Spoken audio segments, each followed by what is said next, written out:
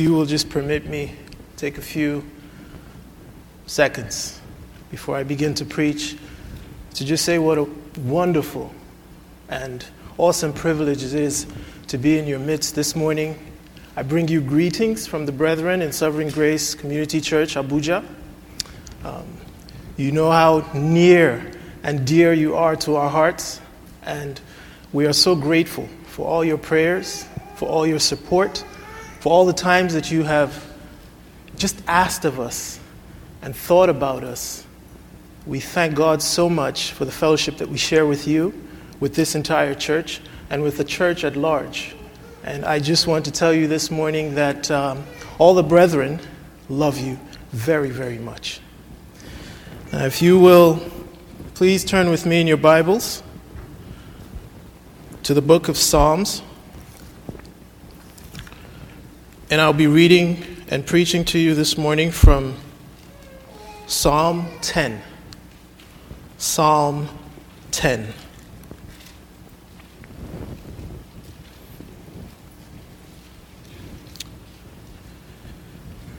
Why, O Lord, do you stand far away?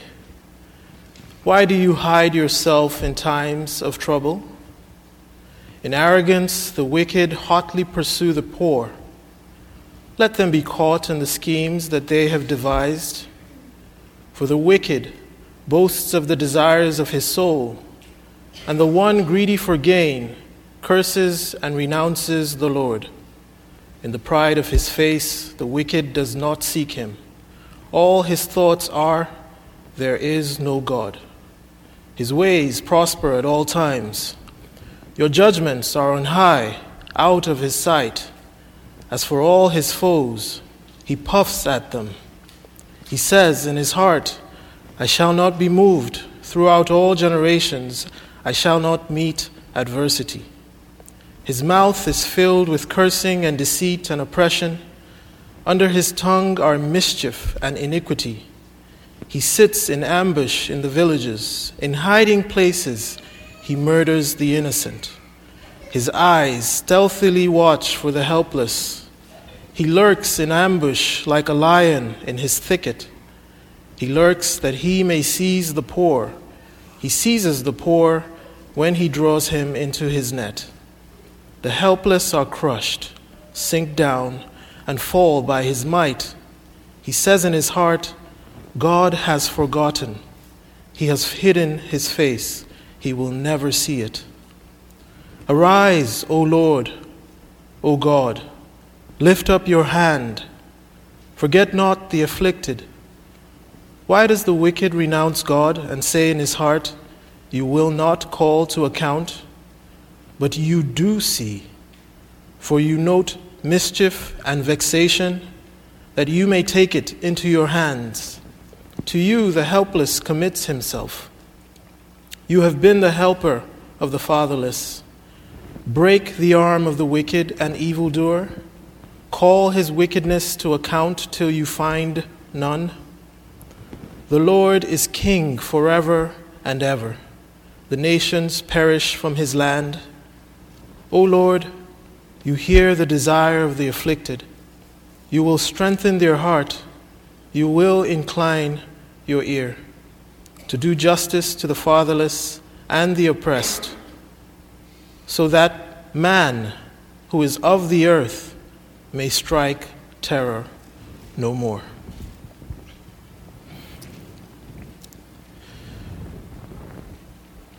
Why, O Lord, do you stand far away? Why do you hide yourself in times of trouble? I think we can all be truly familiar with these same questions. And I'm sure most of you here this morning have been in circumstances and situations in your life where trouble has been so burdensome, where the pain that you have experienced in whatever your experience is has been so trying and so severe to the point that you find yourself asking these very same questions. And I think that these questions here in verse 1 of Psalm 10 are the common experience, at least they tell us of the common experience of every believer. Because it is true that if we are to enter into the kingdom of heaven, we must face, we must endure, we must be confronted with tribulation, with trial, with suffering, with all kinds of adversities, in various shapes, in various forms, to various degrees as well. And it's also true that for most of you, when you do ask these questions, you are seeking answers to these questions.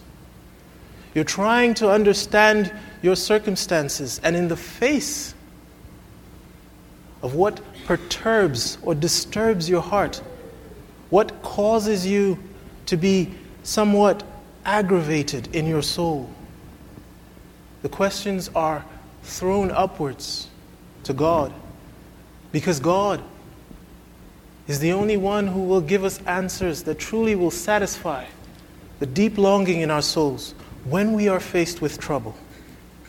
And so I think that these questions are not just confined to the believers of 1,000 years ago, of ancient times, but are the common experience of every saint, even now, presently, because we are faced with trouble all the time. There's trouble from inward sin, there's trouble from inward enticements, and these are the internal trials that we face and temptations as well. There's trouble from all around and about us, trouble from different quarters. For you in your culture and in your context, it could be from the pro-abortionists. It could be from those who sit in the gates and are the judges and princes in your own context. Those who are being elected to magisterial office. It could be from the enactment of decrees and laws and policies that are not favorable for the Christian to live in freedom and liberty in your own society. It could be simply from family members who are anti-God and anti-Christian. And so the troubles that you face really rack and ravage your soul to the point where you throw up these questions and you ask, why, O Lord, do you stand far away? And it does feel that way. It does feel as if God is not near. It does feel as if you are alone and no one understands your plight. And no one can see or feel or be really touched with an understanding of what you are going through. And you hear that sometimes when we try to comfort brethren who are in this position, when they say things to you like, you wouldn't understand. But here the psalmist, when he poses these questions, it will help us to see something about what it means to live as a Christian. Towards the tail end of Romans 8, when Paul, in his beautiful way of expressing the love of God that is demonstrated in the justifying grace that Christ Jesus has shown to us in his death and resurrection, he mentions how, by quoting from the Psalms actually, Psalm 44, he mentions how for the sake of Christ we are being killed all the day long, and how we are regarded as sheep for the slaughter. It's very counterintuitive, very countercultural. In fact, some people think that it's even counterproductive to grace and godliness to go through pain and suffering, to go through periods in our life whereby it does feel as though we cannot bear any longer. And so when Paul speaks of this, Paul is speaking of that sense in which part and parcel of the Christian life, we have to go through pain and suffering. Pain and suffering in the Christian life is actually the norm. It's not the exception. And that's why it's even counter-naturalistic, counter-humanistic. The gospel is a call for us to come and have life in Christ. But it is also a call for us to come and die for the sake of Christ. And we die daily.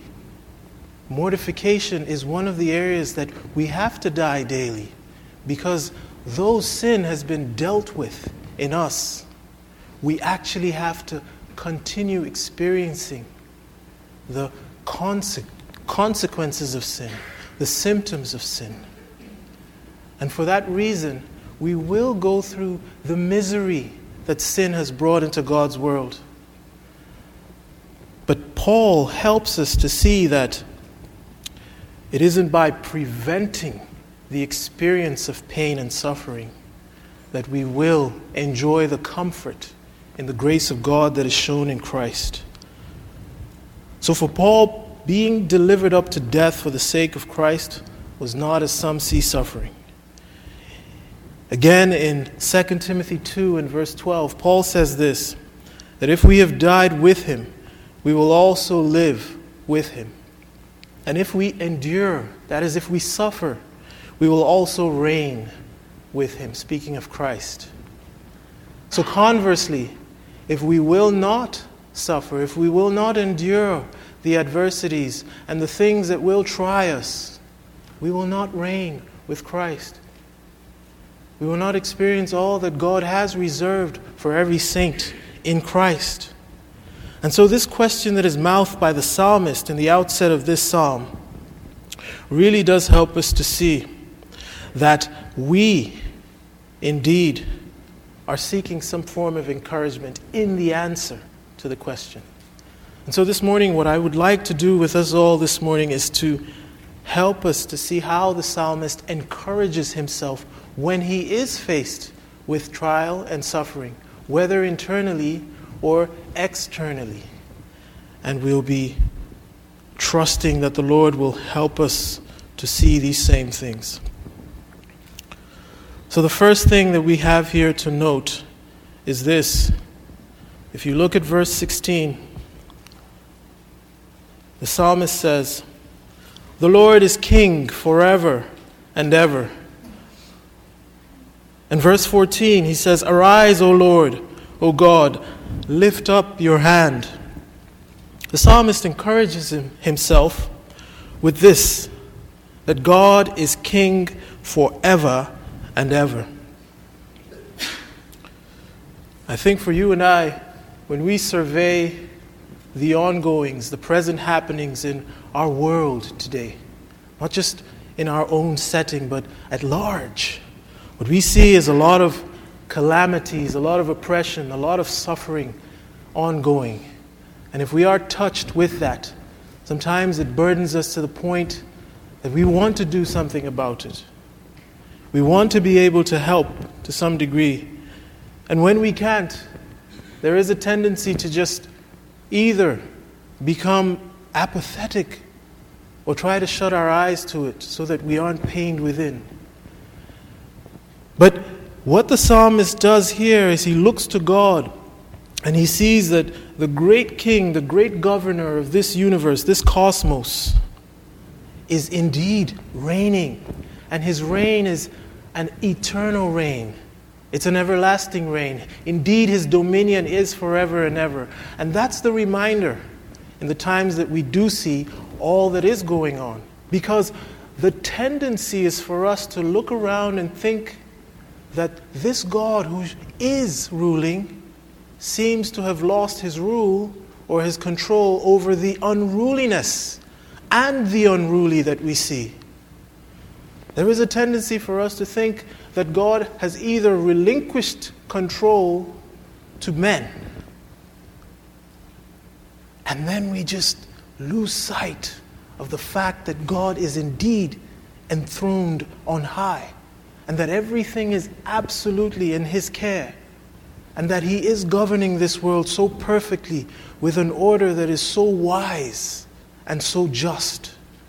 And though we can't make sense of why things are the way they are, what we can know is that God is king and that his rule can never be thwarted.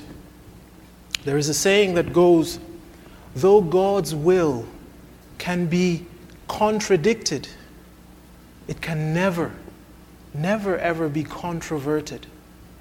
Those sinful men can shake their fists and even in moral defiance do that which is a contravention of God's will. They can never ever nullify God's decrees and purposes in all that he has made. God is indeed in control. And this is a delight for the Christian. So when we speak of the sovereignty of God, this is the kind of thing that it should do and should bring that kind of stability and comfort to our souls. When we are seeing everywhere there's turmoil, everywhere there's upside downness, if there is such a word. And we can be strong in faith. We can know that this God rules and reigns forever because he is king forever. Amen. So God is not absent, and God has not lost his power in his moral government. And so there is strength to be found there. And if you turn to Isaiah 40, the prophet here makes very, very strong claims in this same regard. Verse 13, he says, "Who has measured the Spirit of the Lord, or what man shows him his counsel? Whom did he consult, and who made him understand? Who taught him the path of justice, and taught him knowledge, and showed him the way of understanding?" Verse 15 says, "Behold, the nations are like a drop from a bucket, and are counted as the dust on the scales.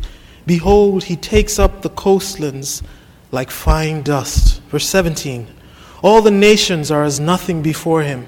They are accounted by him as less than nothing and emptiness." And turn quickly to verse 21. He asks these questions. "Do you not know? Do you not hear? Has it not been told you from the beginning? Have you not understood from the foundations of the earth? It is he who sits above the circle of the earth, and its inhabitants are like grasshoppers, who stretches out the heavens like a curtain and spreads them like a tent to dwell in, who brings princes to nothing and makes the rulers of the earth as emptiness." In the life of faith, perspective is everything. And I think our heart perspective always needs to be Godward. The posture of our souls and lives and our faith always needs to be theocentric and Godward, always. And so sometimes when we do see these things going on all around us, it is so that we are brought back to the center, the object of our faith, that is God, and that we are strengthened in our faith in knowing who God is. And that's the beauty of God bringing us through these troubles. Secondly, the psalmist encourages himself in verse 13 by saying this: why does the wicked renounce God and say in his heart, "You will not call to account"? And verse 14, the psalmist says, "But you do see, you note mischief and vexation, that you may take it into your hands." So he encourages himself by saying that God sees. God is not blind to what is going on in your life, in his world, in every context of everything that occurs in this world, in this universe. God is not blind. And it says here that he notes the mischief and vexation that goes on. He keeps a record of this. He's absolutely aware of all things. In Psalm 33 and verse 13, the psalmist says, "The Lord looks down from heaven. He sees all the children of man." In Psalm 11 and verse 4, he says, "The Lord is in his holy temple. The Lord's throne is in heaven. His eyes see, His eyelids test the children of man. So we can be sure and certain that God always is aware. He always sees and He always notes the ways of both the godly and the ungodly. And never at any point should we ever feel that God is not aware of what's going on. That doesn't mean that we resign not to pray and just say, oh, God is aware, so that's it. No. But it should cause us to pray. It should cause us to want to be actively involved in everything that God is doing by trusting Him through prayer. And so for the Christian, how this encourages us, and I believe this is sort of what was going on in the psalmist's heart as he thought on these things and said what he said there. It's similar to what is written in Psalm 56 and verse 8, where he speaks of God having a bottle, and that the tears, the cries of His saints, when you weep in your pain, in your discomfort, that God keeps your tears in a bottle. Now obviously God doesn't have a literal bottle where He stores up your tears, but it is expressive of the fact that God is compassionate. He's sympathetic towards His saints. That when you are pained and when you weep and when you grieve and when you go through all that you do see to be so hard to bear, God is aware. When you are vexed by unrighteousness and it pains you sore, God notes. He notes both your pain and He notes both the unrighteousness that vexes you and pains you. And you can know this. Christ even said that not a single hair on the head of the saints, not a single hair shall perish. And that goes to show you that God is so very concerned with the minutiae of all that goes on in this world. And we should be encouraged by that. It should cause us to even stand upright, more upright and erect as Christians. And it should cause us to be so delighted in knowing that this is the God who knows us and knows all that He has made. And as we sang this morning, and as we read as well from the scripture reading, the beauty of it is that as God notes all these things, God has also appointed a day and a man by whom He will judge both the living and the dead, that all who are ungodly will be brought to account for all their ungodly deeds and all the things that they have said in their hard and harsh speaking, whether in their hearts unvoiced or with their lips or in their actions against the King of glory. When Christ comes, Christ will make all things right. And even if things are not all right now, know that the Lord notes all these things and will bring to account on the day of reckoning. So that can encourage you as well. So don't get caught up in that short-sighted notion of trying to shoehorn God into bringing swift justice. Trust in the Lord and wait on Him. Indeed, even adopt the heart disposition of love in praying for those who are the mischievous, who are the vexers of the righteous. Thirdly, the psalmist encourages himself in verse 17 by saying this: O Lord, you hear the desire of the afflicted. You will strengthen their heart. You will incline your ear. And here he's encouraging himself by reminding himself of the fact that God hears the cries of His people. God is not deaf to the cries of His saints. Indeed, the Psalms, many of the Psalms, begin that way. O God, you hear my cry. O God, you hear the voice of my cry. O God, you hear my words to you. And you attend to my cry. And you incline or you bend over, you stoop to hear what I am lifting up to you in my pleas. And when we go through these hardships and see all the things that are going on, the tendency for us is to cry.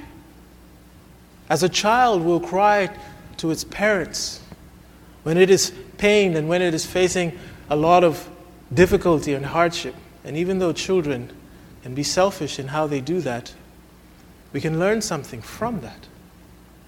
And the fact is this, that God hears. You see, the devil, one of his diabolical devices in trying to accuse and persecute the saints is that he desires to persuade our hearts to think that God is deaf to your cries. That's the way of the adversary. And he uses adversarial circumstances to push his suggestions.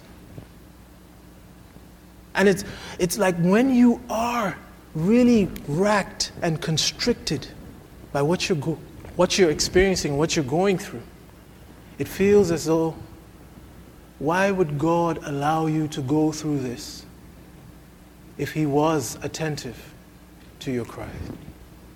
And those doubtful and unbelieving sort of suggestions are there. If you will be honest with yourself, there are so many moments that you do feel that way. And it shouldn't be, but sadly it is. And the joy of knowing that God will help us is in this. It's in that concept of the fact that all of God's ways are good. And that even if we are faced with such trial, and even if we do feel, we have a sense as though God is not there with us in our trial, the reality of it is God is bringing you through that so that you will know that he is not distant, and that his ear is near, and that his children are endeared to him, and that we ourselves ought to likewise be strengthened by this fact. In Psalm 34 and verse 17, he says, "The righteous cry, and the Lord hears, and he delivers them out of all their troubles." And that's a comfort. That's a great comfort to the soul. God's ear is ever attentive. Now, I know that we confess the doctrine of God's impassibility. We believe that God is a God without passions. We believe that God is a God who is unchanging, and that nothing outside of God can influence God to be anything other than what he is. And that God is moved by himself, as it were. We believe this.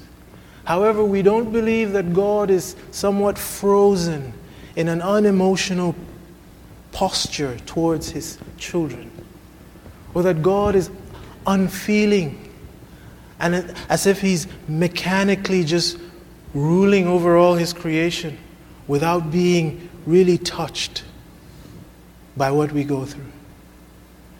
And if you look in Isaiah 63 and verse 9, the prophet helps us to see that.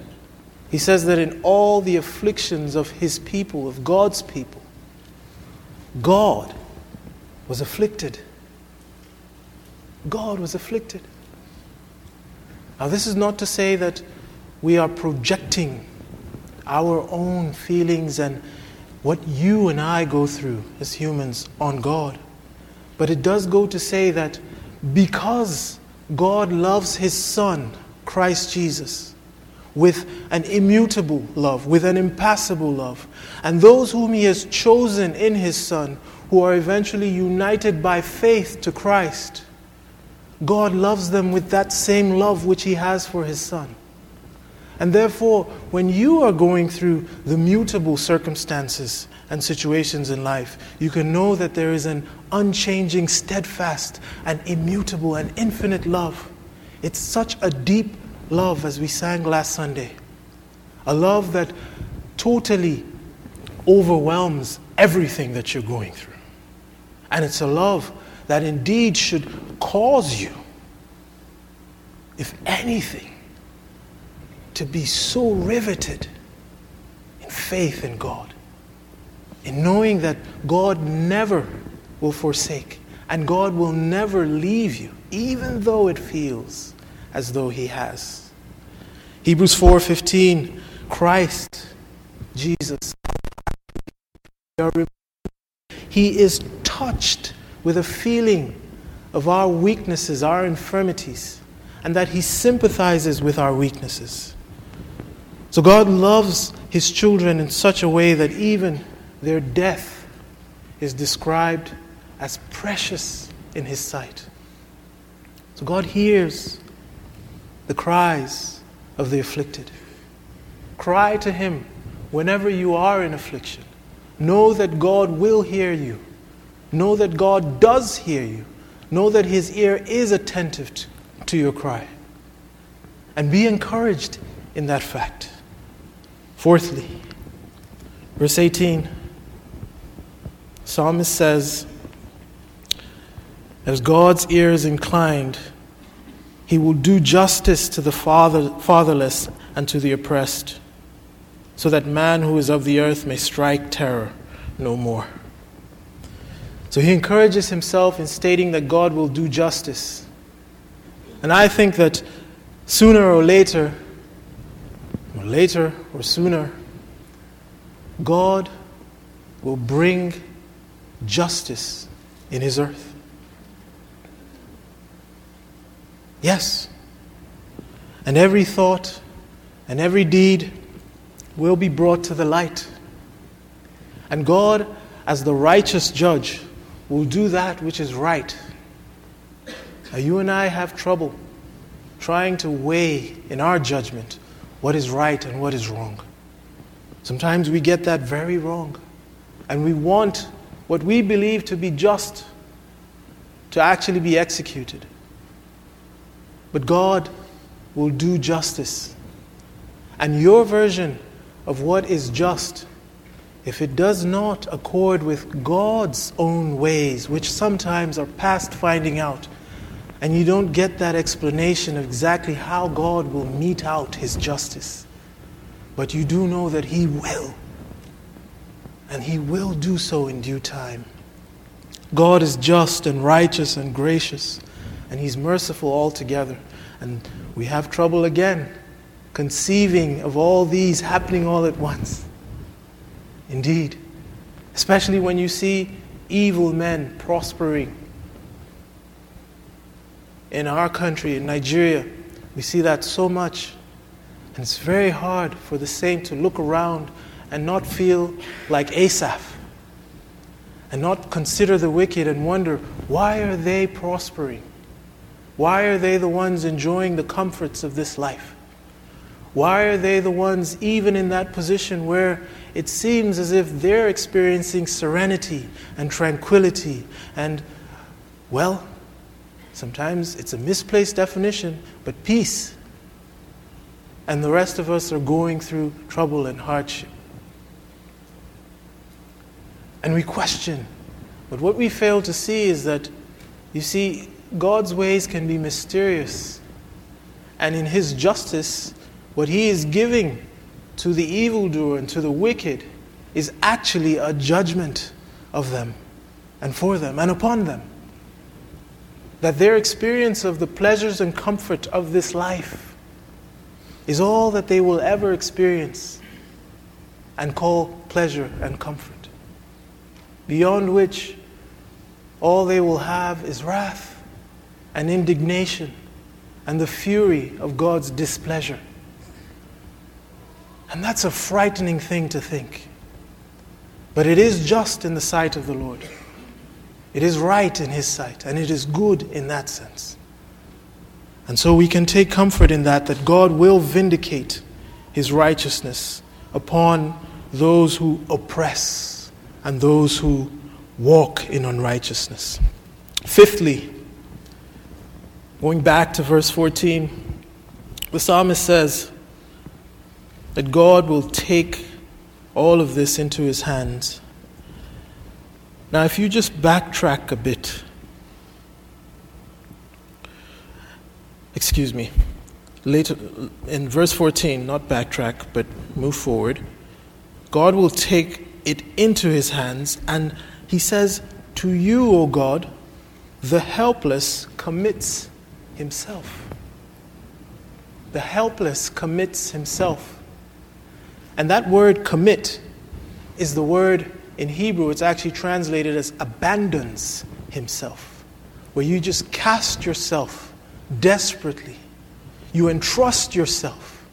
You commit yourself to God. And in all of our distresses, this is what we are meant to do.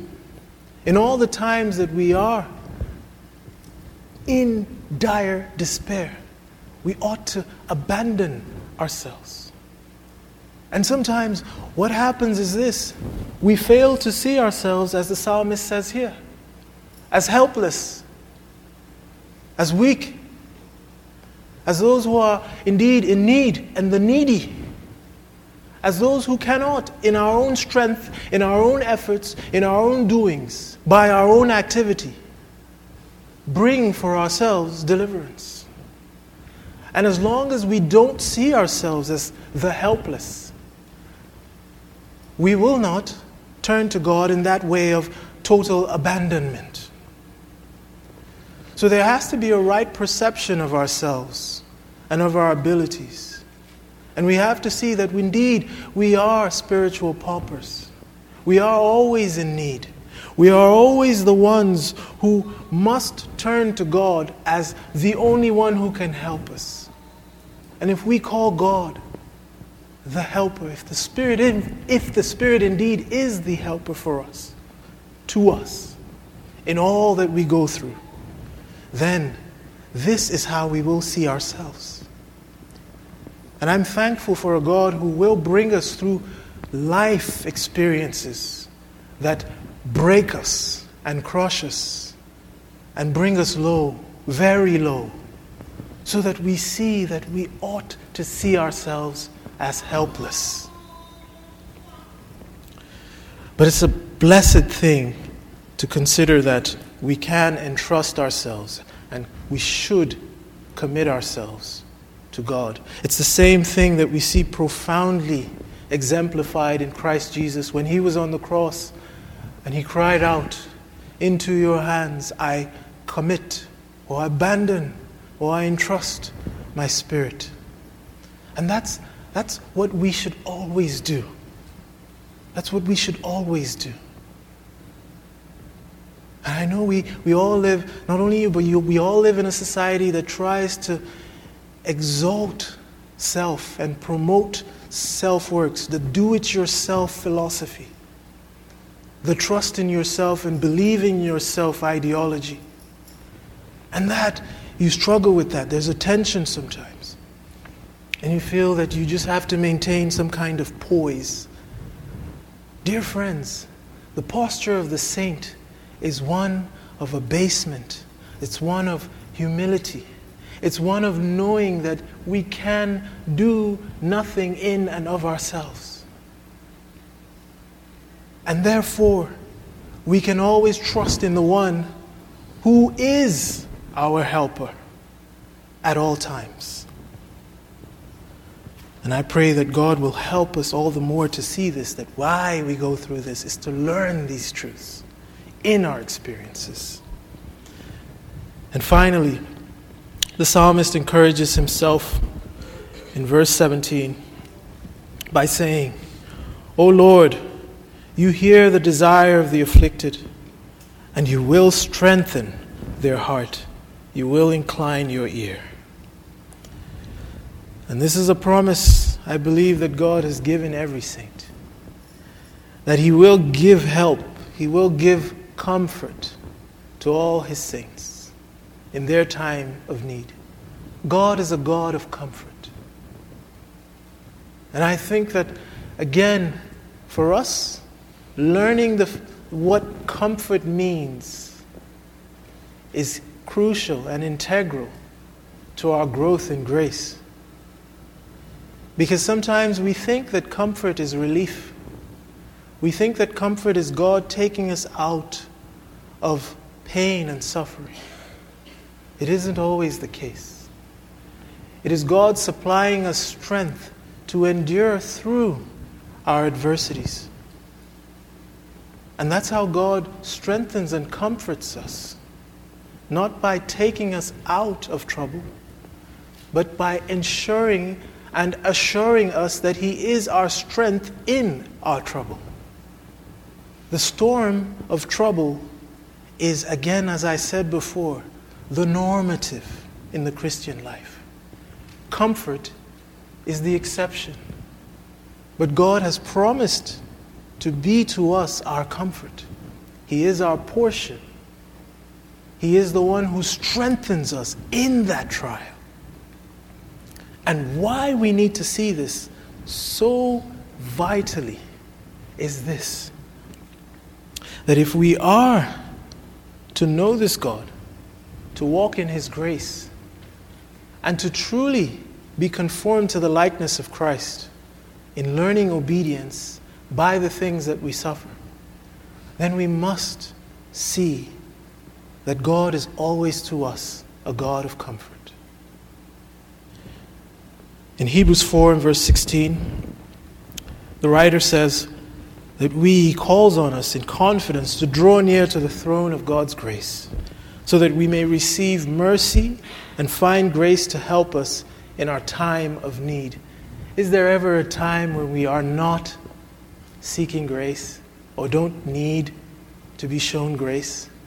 There isn't a moment in our lives where we can do without the grace and mercy and help of God. There is not a single moment. And so God, in His grace, truly is acting for our good. I think it was Martin Luther that said that it is in the times, and I'm paraphrasing him, it is in the times of tragedy and difficulty that we learn some things about ourselves. And one of the things we learn about ourselves is that it is when we are going through the pain as a result of that tragedy, when we are going through that, we are suspicious of God's goodness towards us. And that's the sad part.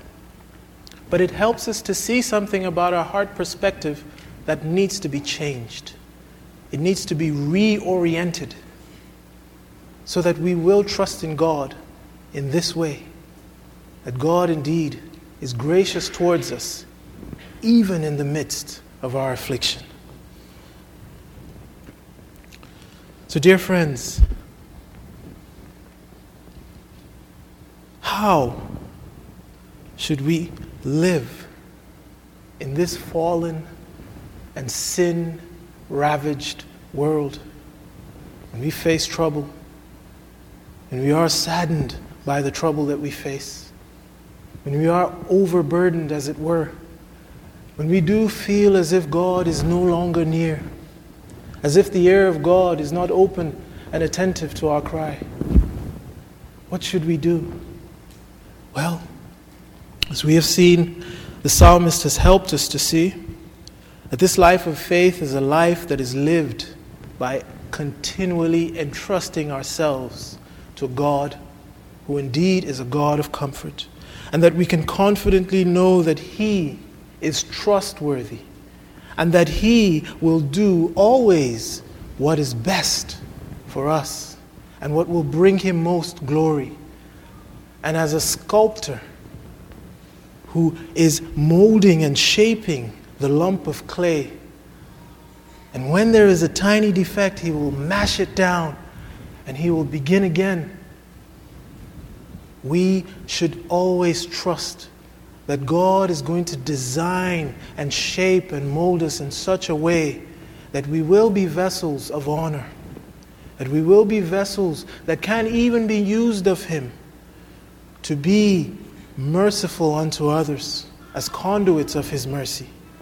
So everything that we go through, whether in your personal circumstance or in the larger context, it is for the glory and honor of God. And it is for your good as well. And God says to us, to each of you, trust me. Trust me.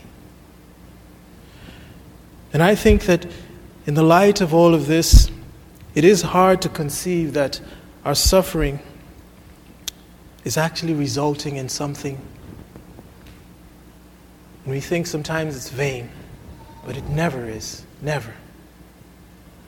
We can look to the incarnate Lord Jesus Christ. We can see how He, as the suffering servant, stepped into our fragmented world, and how He, being bruised, being wounded, being struck for our transgressions, your transgressions, for the iniquities of His people, He bore all of that. He did that for the glory of God, but for your good as well, for the good of His people. And we can know that this same Jesus, who was wounded for us, sympathizes with us when we are wounded. And that when we are bruised, He will treat us tenderly, gently, to nurture us up, to grow us up in grace. And that for a time, just for the here and now, the pain that you experience, the discomfort of this world and life, is indeed producing fruit to the glory, to the honor, and to the praise of our Lord Jesus Christ. And I pray that we will all be encouraged in this same fashion, and that we will live in such a way that tells of who this God is, that He is a loving God. Let's pray together.